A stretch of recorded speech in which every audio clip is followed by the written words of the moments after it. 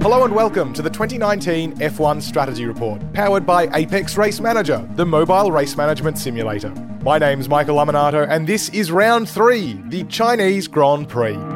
Mercedes won the 1000th World Championship race at a canter, but behind them, Ferrari was engulfing itself in all sorts of trouble. Some messy Scuderia team orders allowed Max Verstappen to jump Charles Leclerc for 4th, sparking yet more talk about who has number 1 status inside Ferrari. To help understand what went wrong at Ferrari, I'm joined by freelance F1 journalist and friend of the program, Abhishek Taklin. Abhishek, how are you doing? I'm very well, Michael. Great to be back on the show again. This is, I think, my first show with you this season. Yes, well, it's only the 3rd round. Well, so, how early do you want to come on? Settle down, mate. I'll apologise, first of all, to you, Abhishek, and to you, listener, for the state of my voice. No, we did not go out last night. It's just a cold. Just a standard aeroplane kind of cold. It's what happens when you fly overnight to China, which is still in the same time zone as Australia. But and smoke one too many cigarettes. Well, I'm not a smoker, so I can't even really blame that. But we can go with that if you like. If it makes this show sound more Formula 1, given that cigarette advertising is back in Formula 1 now, then absolutely you can think that. But let's instead talk about the Chinese Grand Prix, actually. This was expected to be a very different race from what we ended up getting, whether that's because you thought Ferrari might be quick, or whether you thought that there might be a great deal of on-track action, as occasionally does happen at the Shanghai International Circuit. It's not what happened. Let's start with the big ticket item of unknowns or mystery results of this part of the race. Ferrari was expected to be very quick in China. There's a very long straight here, and Ferrari's meant to be quite powerful, is what we gained from Bahrain. Wasn't the case, though. No. I think leaving Bahrain, the straight line speed advantage that they enjoyed, I mean, that was what their overall advantage was put down to, their rapidity in the straight line, if I may. And, even Toto Wolff leaving Bahrain said, given what we've seen down the straights here, and given that massive back straight that we've got in Shanghai, Ferrari have got to be the favourites in Shanghai, even though Mercedes, this has basically been a happy hunting ground for Hamilton and Mercedes. But even then, Wolff tipped Ferrari as the favourite. So I'm sure there was a bit of gamesmanship in that. But I don't think anybody expected Ferrari to be as far off as they were. Yeah, not even really looking in the game in qualifying, a good couple of tenths off. And then in the race, when even I think Sebastian Vettel, after qualifying 3rd, sort of implied in the press conference that, well, the race, we're looking good for the race. We could be there. And of course, everyone thought that power down the straight would mean that Mercedes would be vulnerable, because everyone has to turn the engine down a little bit during the race. But if Ferrari had an engine advantage, it should still be a little bit alive. And then, DRS should have passed into the lead. Easy Ferrari 1-2 finish. Absolutely not what transpired. We'll get into the events of the race more specifically in a moment. But part of this, if you wanted to be an apologist, and look, or not even an apologist, let's just be a realist, is down to the fact of the Shanghai International Circuit being a bit of an unusual one. And regular listeners of this program will know that we say this at this part of the year every year. The first couple of races are always unusual, not representative circuits. Yeah. And Shanghai is certainly that case. It's a front-limited circuit, which means it's all about maximising the amount of front grip you have on the car, and that dictates performance. And also, as this cold will in fact suggest to you, it's fairly chilly for an early spring race time schedule. It's been pretty cold here, and that does play into how cars are set up and how the tyres can be activated. Yeah, absolutely. I mean, look, man, I come from a really hot country. I was freezing here. It was absolutely freezing. But then again, having said that, yes, it is unusually chilly and all of that. But it's the conditions that they see here every year. This is true. So they do have historical data. It's not the first time we're coming here. We've been here since 2004, albeit at different times of the year. But I mean, for the last few years, this has been sort of the slot that the race has occupied on the calendar. So I would have thought that, going by historical data, the weather and all of these things shouldn't be a factor in the surprise result. But maybe, as we said, we're still only in the 3rd race of the season. These cars do have, revised aero. The tires are different as well. And maybe it's just, people lucking into a sweet spot and others not lucking into a sweet spot with their car. Maybe that's what's making the difference, is they're still understanding how these cars behave. And that talk of the sweet spot has been pretty big this year, partly because of the change in aero regulations that are meant to make cars follow more easily. And in fact, I do think we're seeing that over the course of this season. And also because the Pirelli tyres, they change a little bit every year. A lot of drivers are reporting that the activation window of the tyre, the correct operating temperature of the tyre, feels narrower this season. Which makes it difficult to turn them on. It makes it difficult to therefore manage the tyres over a race stint. We'll talk a little bit about Haas, which is feeling it particularly badly this season, a little bit later on. But all of those things came to deliver a Ferrari 3-4 on the grid. It was Mercedes' front row lockout with Valtteri Bottas on pole. And Red Bull Racing was behind them. In fact, it was 2 by 2. Red Bull Racing, then Renault, and then Haas comprised the top 10. To touch on qualifying, though, it was surprising given that, especially considering the weather, which the coolness should have favoured the soft tyre even more than Pirelli perhaps suggested. It was a 1.1 second gap between the soft and the medium, and a 0.7 second gap between the medium and the hard, and the range was C2, C3 and C4 for those who are particularly interested in that side of the sport. But the front runners used the mediums in Q2 nonetheless, and that meant that they, all bar Pierre Gasly I should say, who perhaps still has to earn the right to be called a front runner at this point in the season, not to be too harsh to the Frenchman. They all qualified on the mediums really easily, actually, which earned them that extra little bit of strategic advantage. Yeah, absolutely. Look, I mean, all of those gaps, all of those numbers. I'm not much of a numbers guy. Welcome to the strategy report, Abhishek. But ultimately, regardless of C1, C2, C3, 1.1, whatever numbers you just sort of quoted there. Ferrari was slow. I think that's what we can take away from it. It doesn't matter whether they qualified on the mediums, whether they qualified on the softs, the hards, whatever. Ferrari was slow. Yeah, this is fair. We will get more onto how those tyre choices did affect the midfield in particular. Yeah. That's where they came into play. At the front, I don't think. No, because when all the front runners do the same thing, they're so fast anyway that it doesn't really matter for the rest of the field. So it didn't really come into play in terms of the battle for the lead. In fact, the battle for the lead, the battle for victory, was over almost immediately. Too much wheel spin for Valtteri Bottas. On the start-finish line. Yes, so he painted start-finish line. Yes, immediately in front of the pit box. He says he wished he'd realised that earlier because he would have laid down some rubber on his warm-up lap. Whether that would have helped. And also how much that was exactly the cause remains to be a matter of speculation, I think. I mean, after all, Lewis Hamilton crossed the same line not much after Valtteri Bottas did, but that's what he says happened. And he more or less had the pace for much of the race, but the cars are obviously the same. They were on pretty much the same strategy as well within a couple of laps of one another. There's only so much you can actually do in that situation, which is a beautiful parallel. I mean, that's the order they set themselves in. It was first, second. Bottas couldn't launch an attack.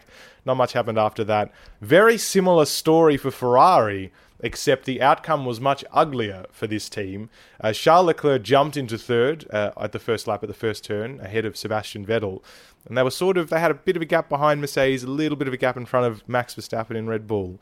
But they didn't just hold station. There was quite a bit of radio fighting going on, if you like. Principally from Sebastian Vettel at first, because he was the car behind. And it led to the cars being swapped in the first very obvious and meaningful team order of the season, I think. Yeah. Which was the team that said Fernando is faster than you? Oh no, forget it. But no. Look, I think. Yeah, I mean, Leclerc had put in the messy qualifying lap, and that's why he was fourth and Vettel was third. But having said that, he had made up for that by passing his teammate into the first corner, so he had earned that third place. But having said that, it visibly looked like Vettel was being held up because they were running so close to each other, which is again something, the new aero rules, they seem to be working because they allow cars to visibly run closer to each other than we've seen in the past. But anyway, Ferrari probably felt, and I'm sure everyone watching the race felt Vettel could go faster than Leclerc and he was being held up. And in that moment, I think it was the right call to sort of get Leclerc out of the way and let Vettel through to chase after the Mercedes. But, once Vettel was past, it was soon clear that, Vettel could make no impact either on the Mercedes. And it's not like he was pulling away from Leclerc. So they're basically just lapping at the same pace. Had nothing to do with anyone being held up. Yeah, and now the reasoning for Sebastian Vettel not being able to pull away from Leclerc, according to Sebastian Vettel, of course, is that trailing behind Charles Leclerc, he had damaged his tyres because he was following so closely. which is a feature not necessarily just of the tyres, but of the way the aero works in Formula One. You lose downforce, which means you wear the tyres too heavily, and if you wear them the wrong way, if you overheat them, it's very hard to get them back.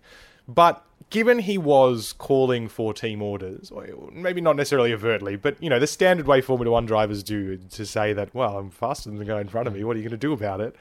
The fact that he was asking for it in that way, should he have therefore been so close to Charles? I mean, I know obviously he was trying to make a point and apply pressure, but if he knew he was damaging his tyres, that seems also like a poor decision from him. And then subsequently, when Leclerc did the same thing to him afterwards, another perhaps poor decision if it was as bad as they said it was. I agree with you. I mean, okay, firstly, I don't know if Seb came on the radio and asked to be let past.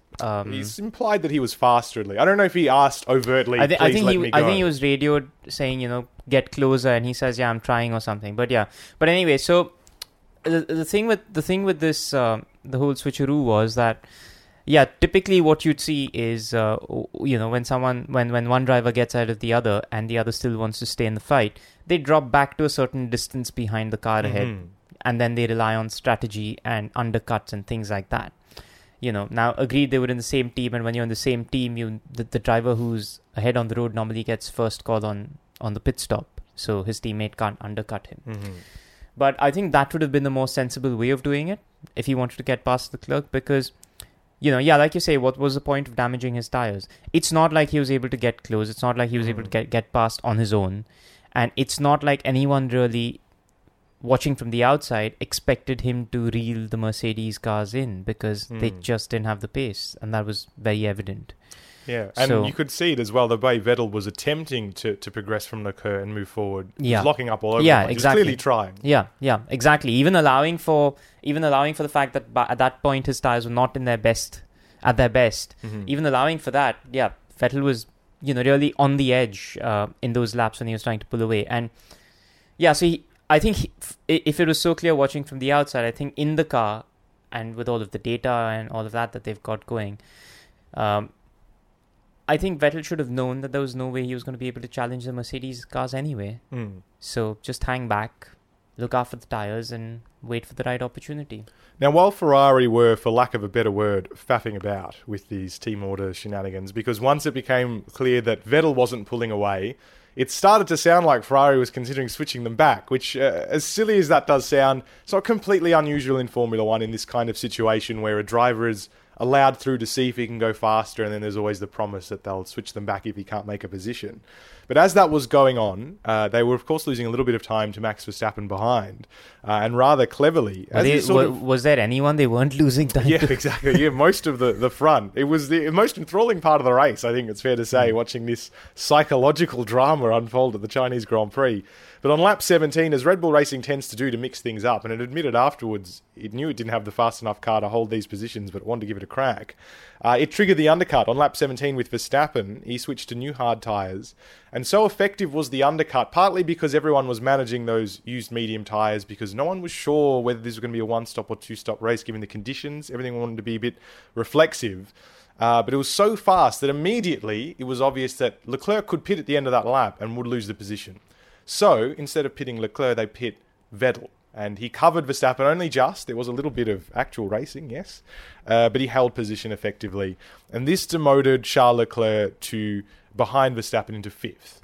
Which, well played by Red Bull Racing. But it's probably fair to say, I mean, this was obviously opportunistic, but they shouldn't have been able to keep that position for Verstappen given they weren't as fast as the Ferraris. Yeah, absolutely not. I think Leclerc still had a chance of getting back past Verstappen. I think what really killed his chances and resigned him to fifth was a second stop, because Max Verstappen was the undercut trigger throughout the race. He triggered the first round of stops. He triggered the second round of stops.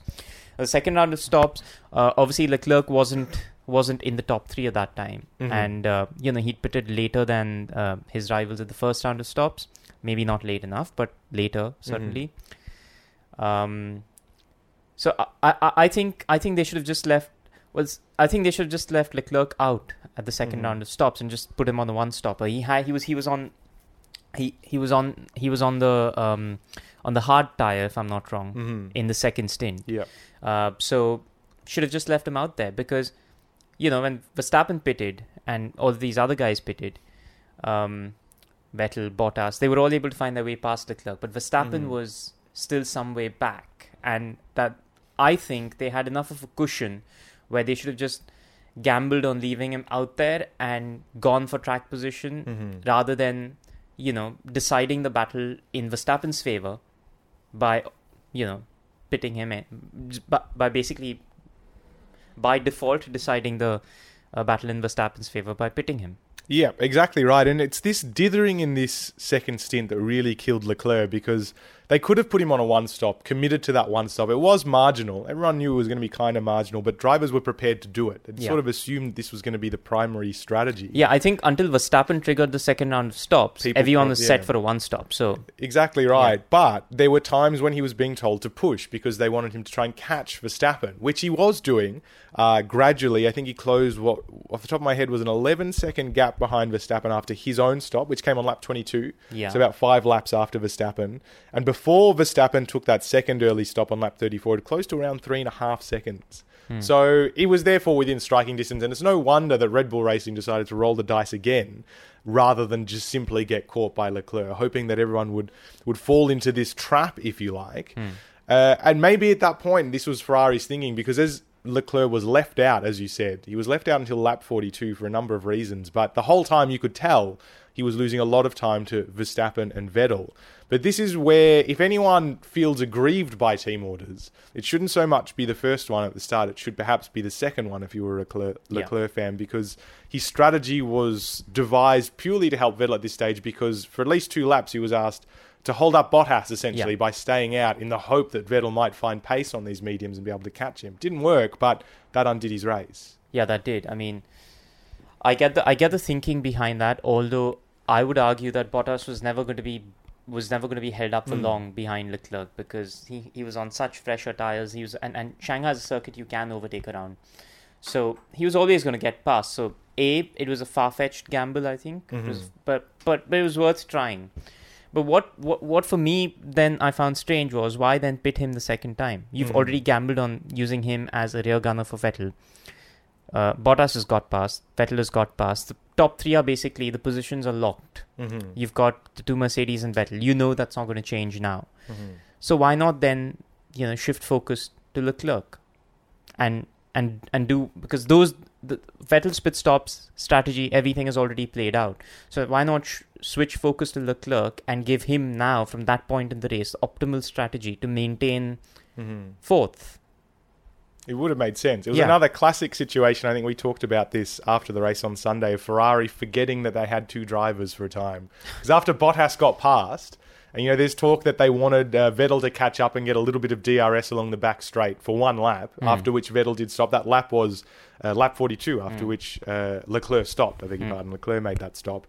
Went on to new mediums, but by then it was clear the gap was too large to Verstappen. And Verstappen, knowing that, again, that he wasn't going to catch Vettel at the second stops and pass him, was cleverly conserving his tyres, just enough that he would always be out of reach for Leclerc. And so Ferrari ended up gambling away at what should have been a 3-4 position in whatever order, and it became a 3-5, and to boot, have now this sort of messy, potentially volatile driver situation. Now, to wrap up this team orders chat, we've known all season long that Ferrari has said it would prefer Vettel in 50-50 situations because of his experience, his multiple world champion, and of course Charles Leclerc's second season racing in Formula 1, and that kind of makes sense. But the fact that Leclerc has been at least on Vettel's pace for 3 races in a row now, and in all 3 races Ferrari has made a team order in Vettel's favour and against Charles in all of those situations, surely this is something they have to reconsider, at minimum, just because, okay, Leclerc's a very mild-mannered man. We've both seen him. We've both sat in press conferences with him. But as a driver, you just can't take that forever, can you? Being as fast as your teammate or faster and still being told to get behind. No, not at all. And I think when Ferrari made those comments about favouring Vettel in 50-50 situations, yes, they've stuck to those comments. But when they first made those comments, it was before the season. And at that time, I don't think they knew how quickly Leclerc would settle in. I mean, they probably thought it'd take him a while, the first half of the season, until he settles in, and and by then Vettel would be too far ahead in the championship anyway, so he would anyway be de facto number 1 in that sense. But that's not what's happened. I mean, in fact, in each of the 3 races, Leclerc has been on Vettel's pace, but I would argue he's actually been faster, because in each of those 3 races, he has, well, he was obviously clearly faster in Bahrain, but even in Australia and China, Ferrari held him back from achieving the full potential of his race. And, which would have seen him finish ahead of Vettel. So he's already, in a sense, outperforming Vettel. So I think Ferrari have to go back and revise the way they sort of devote their or throw their weight behind their 2 drivers, because either make it completely equal or throw your weight behind Leclerc. That's controversial. That's a controversial. Now, to compare and contrast this, just briefly before we touch on the midfield as well, this situation of having 2 strong drivers, which is the problem here at Ferrari, or if you can call it a problem anyway, it's a bit of a bittersweet issue, I guess, if you're a team manager. Mercedes is facing essentially the same situation, where you've got a resurgent Valtteri Bottas, already race winner this year, got pole in China, even if he couldn't hold it into the first turn, and of course Lewis Hamilton, the foremost driver of the generation. They showed in this race exactly, and of course they had the advantage of not only leading the race, but having a fairly comfortable cushion to deal with, how you should deal with your 2 drivers who both want to win a race. Only one of them can. The first pit stop sort of raised Hamilton's ire a little bit, because Bottas was pitted first despite being in second, but that had to do with the fact that, he wasn't quite in undercut range anyway. He did get down to 1.5 seconds, but Mercedes can obviously calculate that. It's both of their drivers. But the second stop was where they really shone through, because rather than sort of play it safe, stop one or the other, they read the times of the field and decided they needed to double stack. Yeah, because I think they did that, and that was what an impressive feat of choreography that was, as Toto Wolff put it. Because one thing to note was, they double stacked, but the second pit stop, which was Bottas, was actually 0.2 faster than Hamilton's pit stop. So, normally it's the opposite. Yeah, it's normally the opposite. Yeah, so they actually gained time through the 2 pit stops that they did. Gain time, I mean the pit crew got faster. I don't mean the cars gained time. But yeah, I mean that's an efficient managing of both drivers' interests, an equal managing of both drivers' interests, and that's a strategy. That's an example of a strategy that takes both drivers' interests into consideration. Because had they pitted Bottas to cover off the undercut threat triggered by Verstappen's pit stop, that would have disadvantaged Hamilton, the second round of stops. Because Bottas could quite conceivably have ended up ahead of Hamilton. Exactly. Stop. So that would have jeopardized the lead Hamilton had worked so hard to sort of, get into and then keep throughout the race. But then had they pitted Hamilton, as they would do because he's the lead car and that car always gets preference, by leaving Bottas out an extra lap, they would have jeopardized his second position. So they actually, by double stacking, they jeopardized, had things not gone smoothly, they jeopardized not just, they jeopardized the win basically, but they got it done. Jeopardized equally. They jeopardized equally, they got it done, and they came away with the 1-2.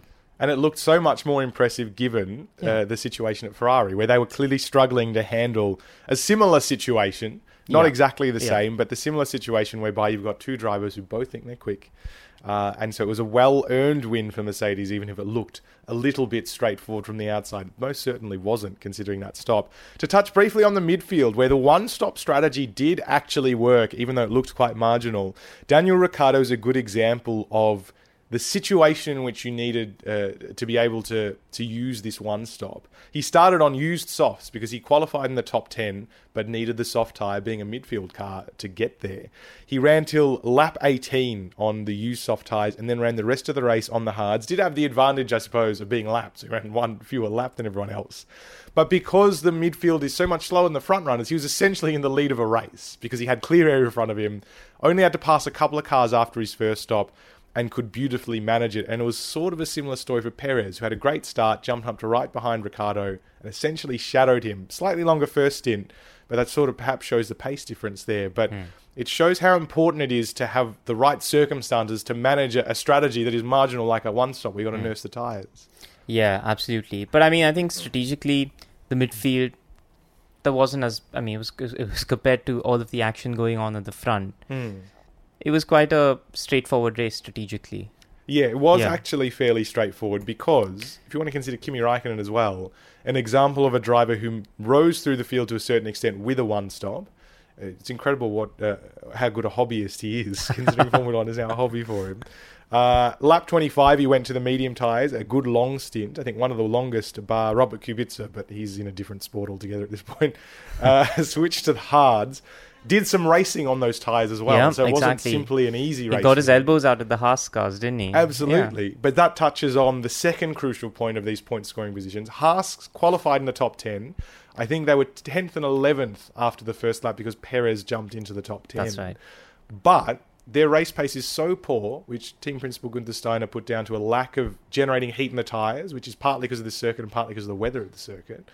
Similar to what we saw in Bahrain, even though it's much warmer there, but no fast corners there either, which meant they were almost non-racers here. All they did was drop down through the field, couldn't even pass Alex Albon towards the end of the race, despite Albon being on extremely worn tyres. It sort of advantaged those drivers who wanted to try the one-stop. Yeah, I mean, I think that's just an example of how different cars and different cars and the different characteristics use their tyres in different ways. Mm-hmm. I mean, that's just Formula One, right? I mean, you might have a great car over a lap, but ultimately you've got to get the job done on Sunday. You've got to be able to run from lights out to checkered flag at the fastest pace possible. So yeah, I mean, I don't know what Haas can do about it. I mean, but yeah, hopefully, I mean, as we get to Europe and the hotter races and temperatures start to warm up a bit, they can just pretend it's not a problem. Too bad at Silverstone, but at other circuits it might work out not so bad. And finally, Alex Albon scored the last point. He one-stopped as well. And, of course, he got the advantage of the Haas cars dropping out. Nico Hülkenberg, of course. Nico Rosberg, goodness me. Nico Hülkenberg retired from this race for another engine problem for Renault, for example. Oh, you don't say. Yeah, it's incredible, isn't it? But he started on the soft tyre despite starting from pit lane and having free choice. Ran to lap 19, then went all the way to the end on the hards. Again, had to overtake cars on a delicate tyre at the beginning. This was a really good example of really controlled and disciplined strategy execution and great racecraft as well. Controlled aggression, I would term it. Yeah, he was brilliant. I mean, after that crash in FP3, he couldn't take part in qualifying. Toro Rosso had to rebuild the whole car. And I think he was one of the standout performers of that race. One driver of the day. So the fans certainly believe so. I think completely warranted. I don't think he was on television very much, but the fans noticed him clearly. Yeah, and good on them. Yeah, you should notice him. It was a very impressive drive. Yeah, absolutely. Especially considering this is his third Formula One race. Yeah. On top of all of that, to be in only your third Formula One race, very impressive. The Chinese Grand Prix, the 1000th World Championship race. We haven't talked about what that number means, and we won't. You can read about that online. I don't want to get into that debate anymore. It's all anyone's been talking about in Shanghai this weekend. Did you take the 1000th Grand Prix poster, though? Yeah, it's fine. We know what you think about it. Yeah, it's a nice poster, that's all I'm going to say. Are you going to keep it? Yeah, I'm going to hold on to it. You know, how else will I remember a race fairly devoid of action otherwise? But with some very interesting strategic elements and certainly some long-term implications for Ferrari, I think. I can't wait to see how that pans out. It's been a pleasure to talk about it with you, Abhishek. Likewise, Michael. Now we've got to rush. We've got our flight to catch and I've got to pack. That was F1 journalist Abhishek Takle. The Strategy Report is a Beer Mogul podcast powered by Apex Race Manager, the mobile race management simulator. You can download the 2019 edition of Apex Race Manager for free on iOS and Android devices. And don't forget, you can get every episode of The Strategy Report by subscribing on Google Podcasts, Apple Podcasts, Spotify, and your favourite podcasting app. And you can leave a review to help other F1 fans find the show. And you can also stay up to date by finding us on Facebook and on Twitter. I've been Michael Laminato. You can look me up at Michael Laminato on Twitter. I'm so sorry for the voice this week, but I'll catch you in 2 weeks' time for a wrap-up of the Azerbaijan Grand Prix.